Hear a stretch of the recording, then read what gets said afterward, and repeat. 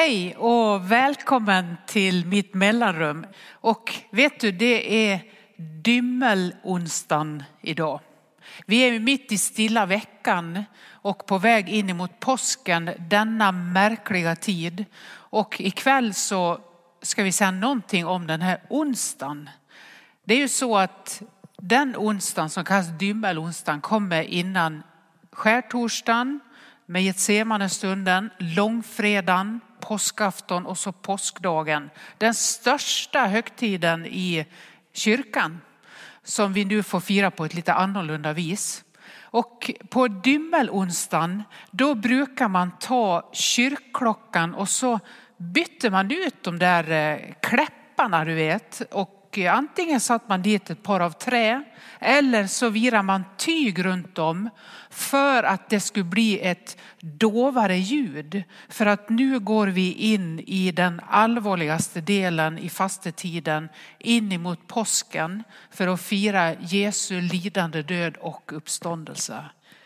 Vet ni, vi äger ju en fantastisk berättelse som nu ska firas och vi gör det på det bästa sätt vi kan fast det är en väldigt märklig situation. Så dymmelonsdagen, då värderar man de där kläpparna lite. Det gör att jag har lite tänkt på en koskälla. Alltså en sån där ringklocka. Men en XL kan man säga, en lite större. Så egentligen är det nog ingen koskälla, men en sån du vet som man hade för på korna när man tog hem dem från en fäbod kanske. När man skulle höra vad de var så hade man en liten skälla som ringde sådär. Och vi hade hemma en som var så stor ungefär. Och varje dag på eftermiddagen när jag var barn så tog min mamma den. Den stod i hallen på en hylla så här. Plockade hon ner den och så gick hon ut på trappen och så ringde hon i den. Och det var ingen dymmel kan jag säga, utan det ekade över hela Nås. Och då betydde det att hon ringde hem mig och mina syskon som var lite äldre när de var i min ålder. Hon ringde hem oss med den skällan så här på trappan när vi skulle hem och äta.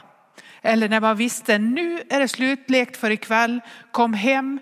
Då ställde hon sig, istället för att ropa då på trappen hemma i Nås, så ringde hon i den så här för att ringa hem oss.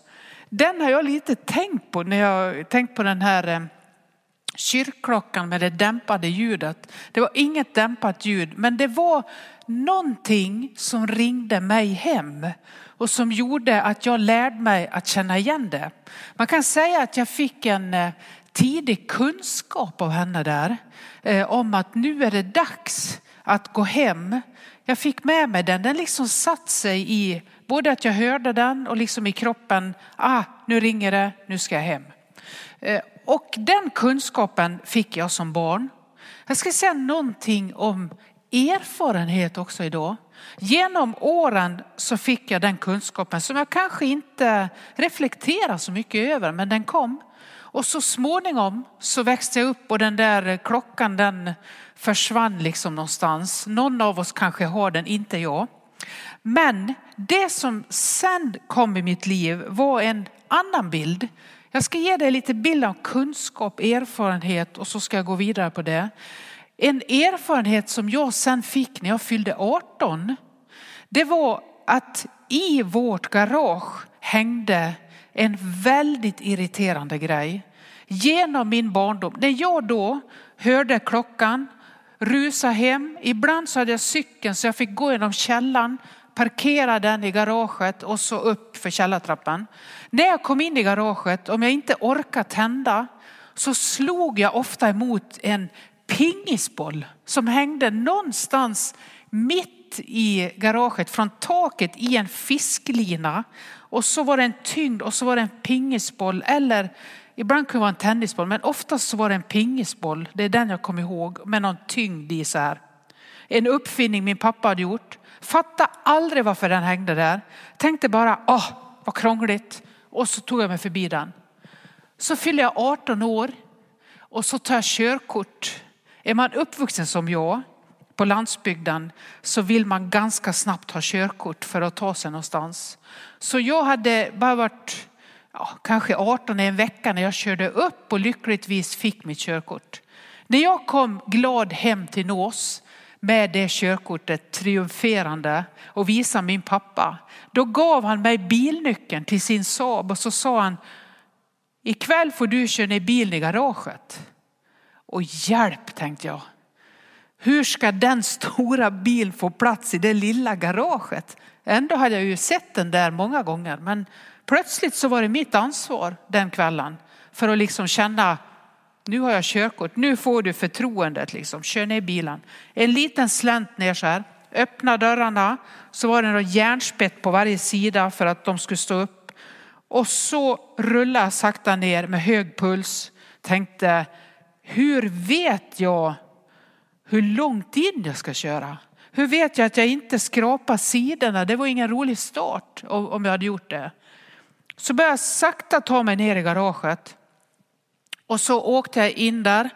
Jättesakta kröp liksom in med Saaben. Och tänkte, hur långt ska han bara tänka så? Då sa det klunk i bilrutan. Ja, en del av er har redan räknat ut det. Det var ju pingisbollen som slog i bilrutan. Och plötsligt när jag är 18 år så inser jag, det var ju det den skulle vara till. Jag hade aldrig frågat innan en gång. Jag bara var irriterad på den.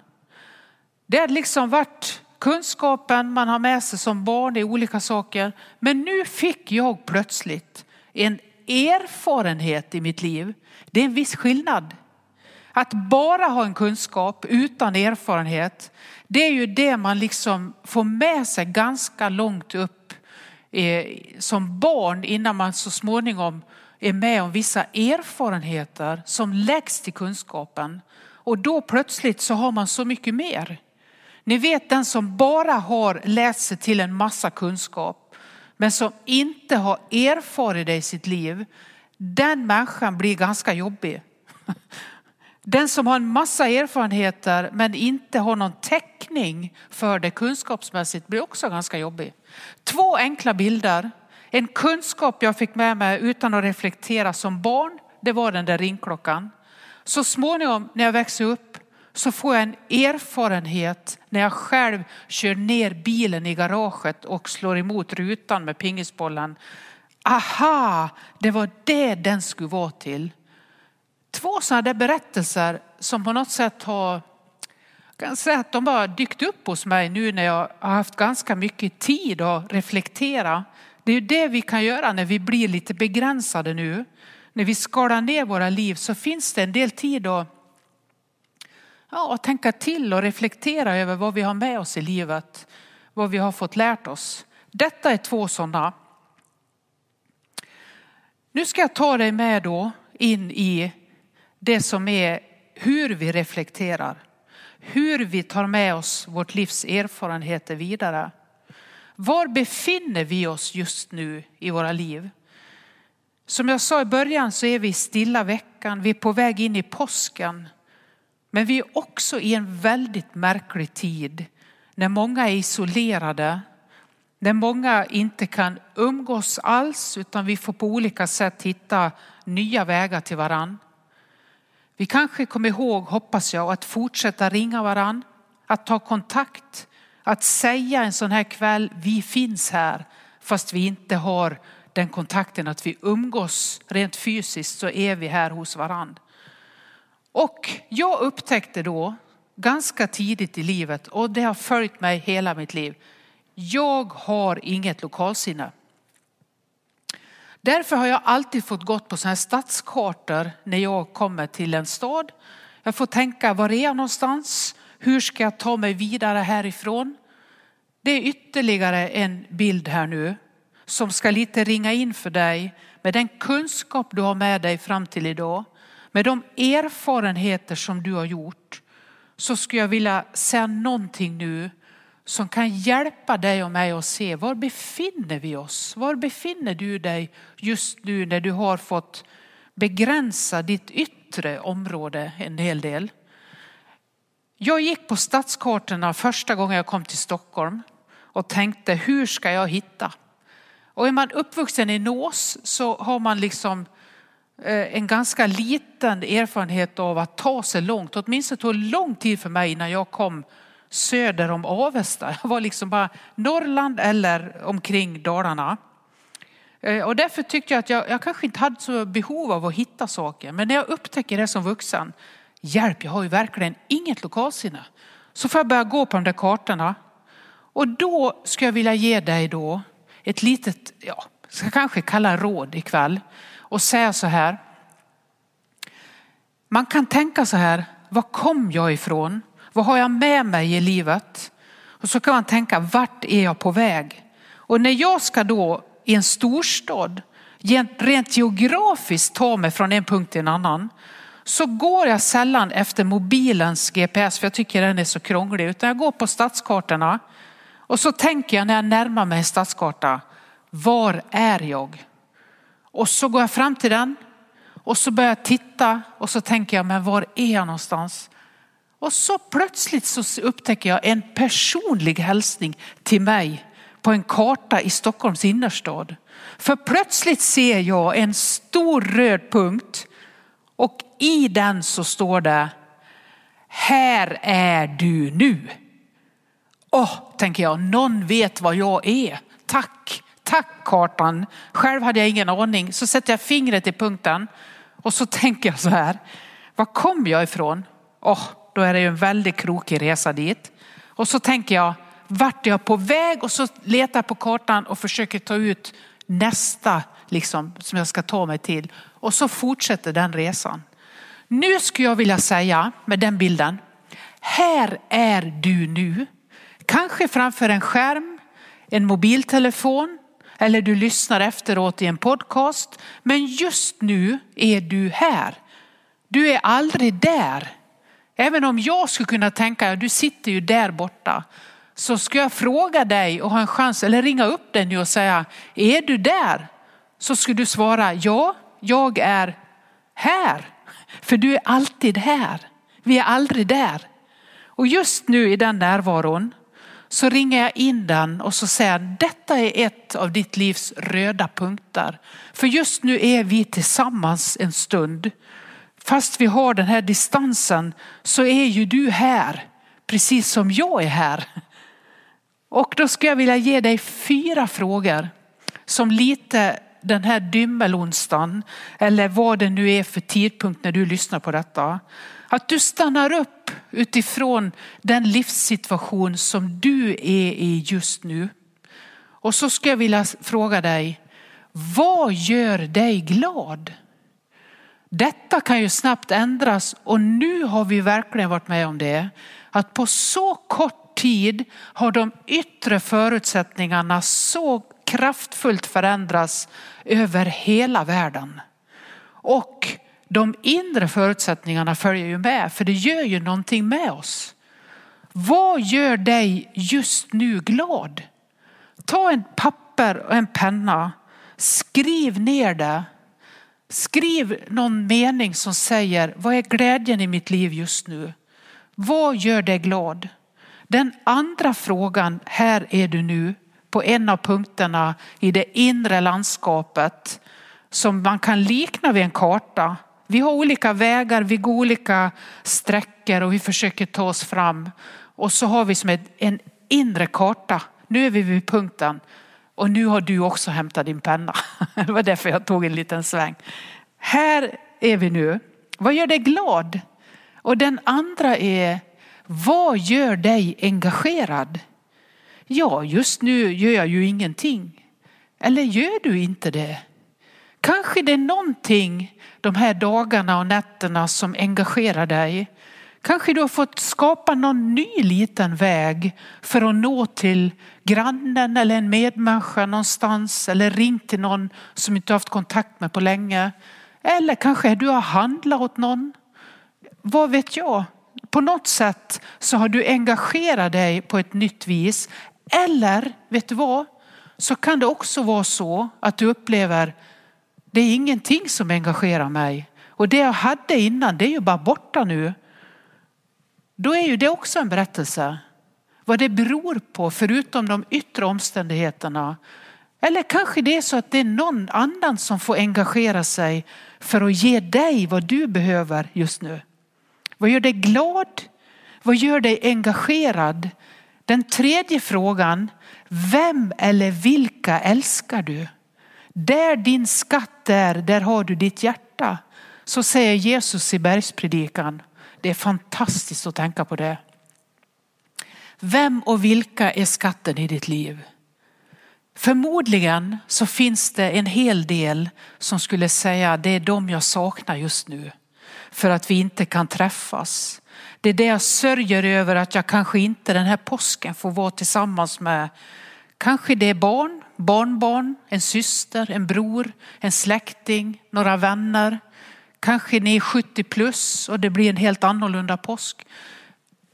Vilka är det som betyder så mycket i ditt liv? Vad gör dig glad? Vad gör dig engagerad? Vem eller vilka älskar du? Och så den fjärde frågan. Den är lite tuff men jätteviktig. Vad är du mest rädd för? Vad är det värsta som skulle kunna hända i det liv som är ditt? Var finns din rädsla just nu? Här är du nu. Tänk dig en röd prick. Du är inte framme men du är på väg. Och nu får vi reflektera mer än någonsin inåt. För att det yttre blir begränsat.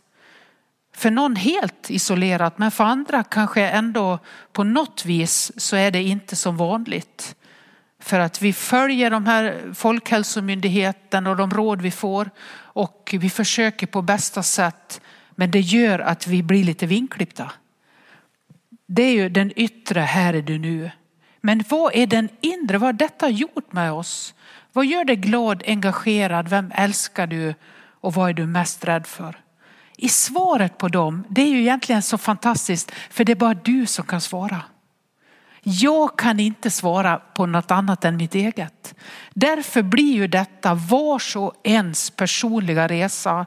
Samtidigt som vi vill finnas för varann här. Så är det ju någonting som sker i vars och ens liv. Som vi behöver ibland titta lite på. Och då kan man ju tänka på den här tiden också. Som att nu får vi en massa kunskap om någonting. Precis som jag har gett en lite enklare bilder från min barndom. Man får en kunskap den här tiden.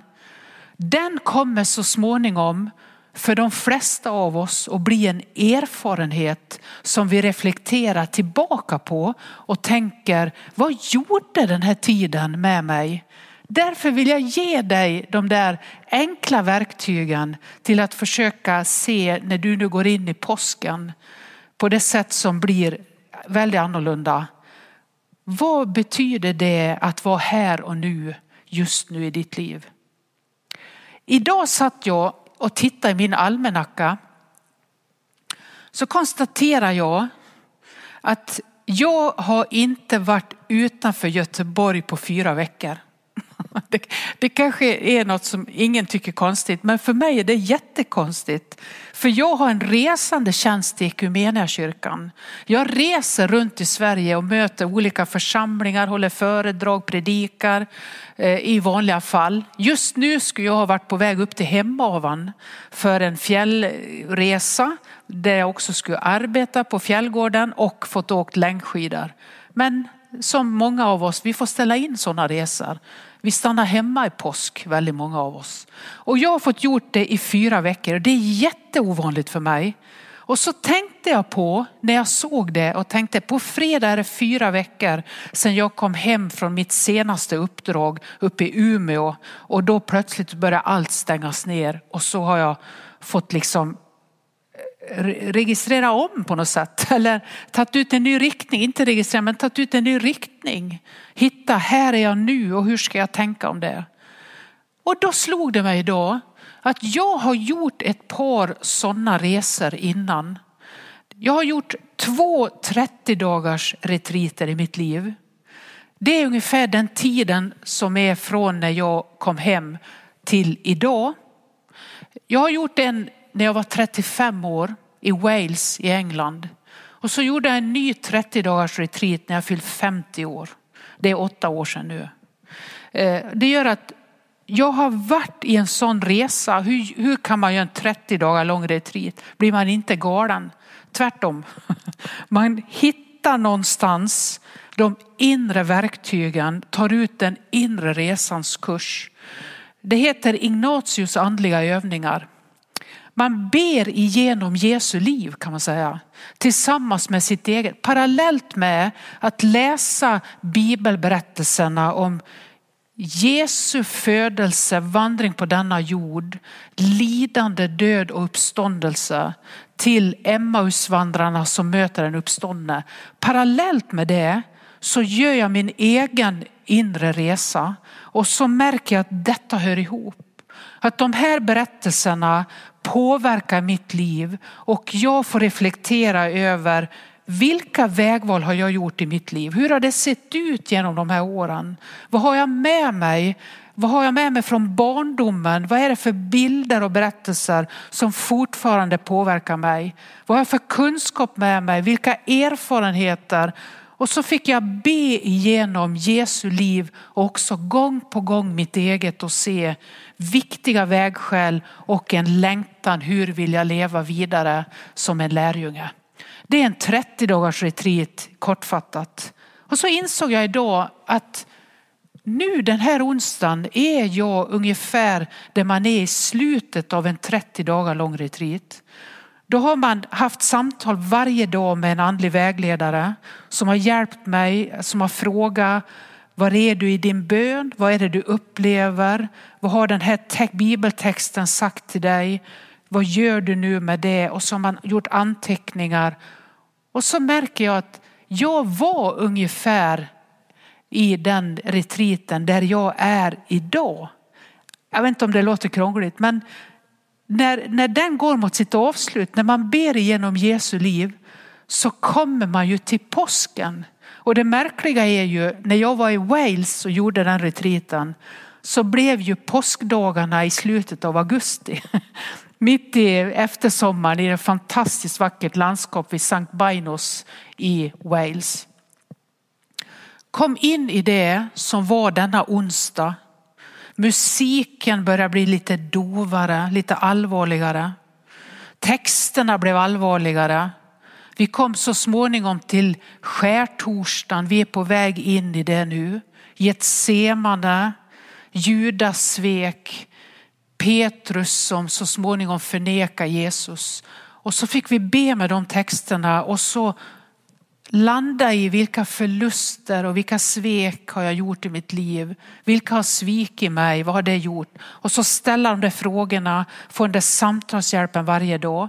Så kom långfredagen och så stod jag där vid korset.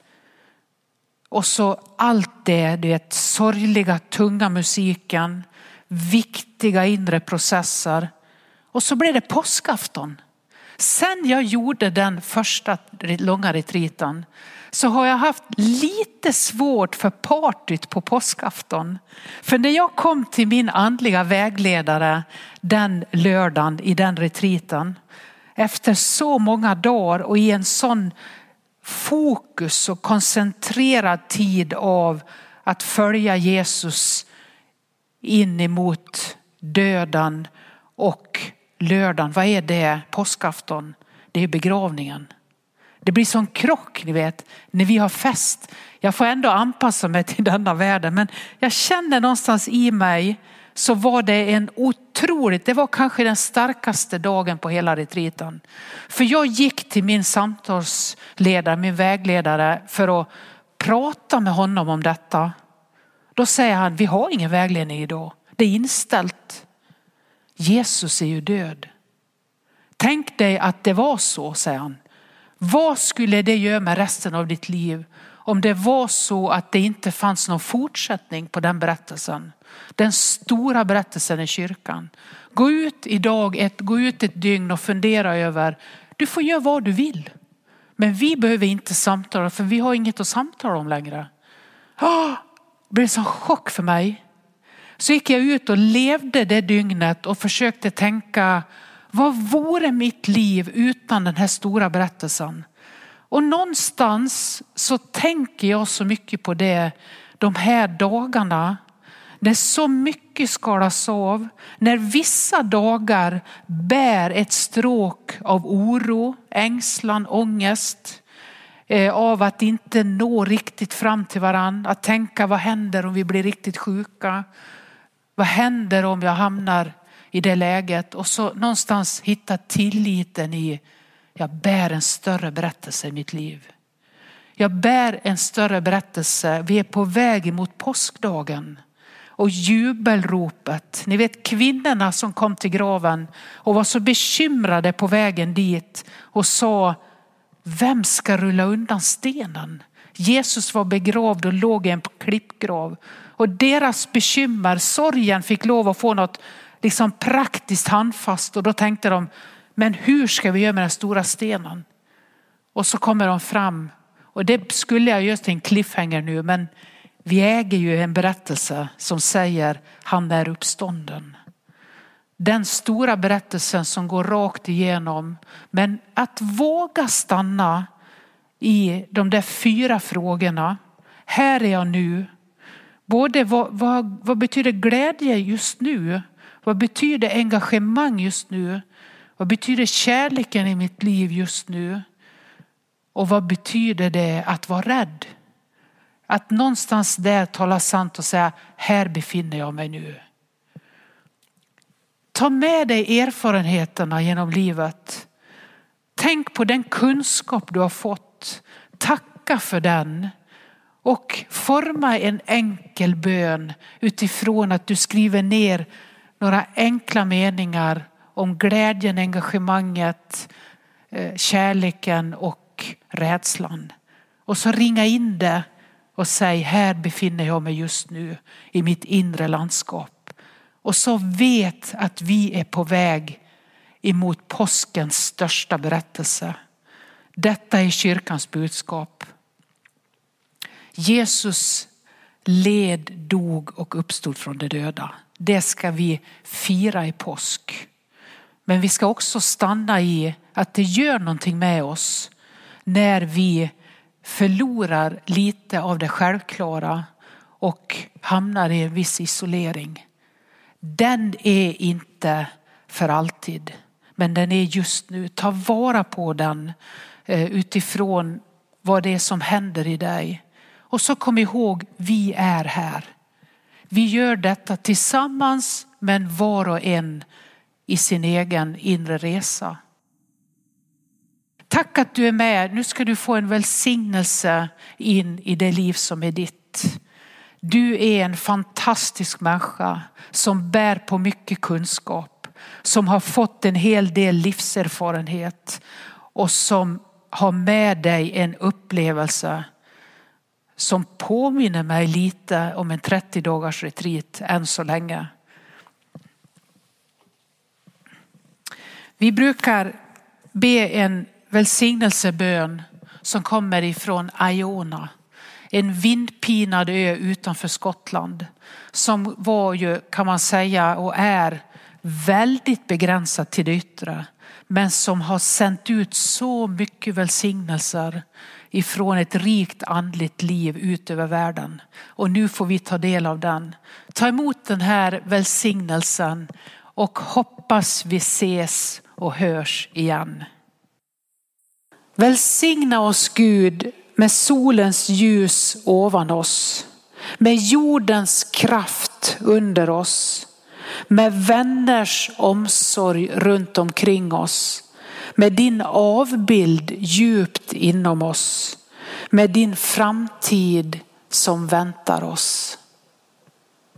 Amen.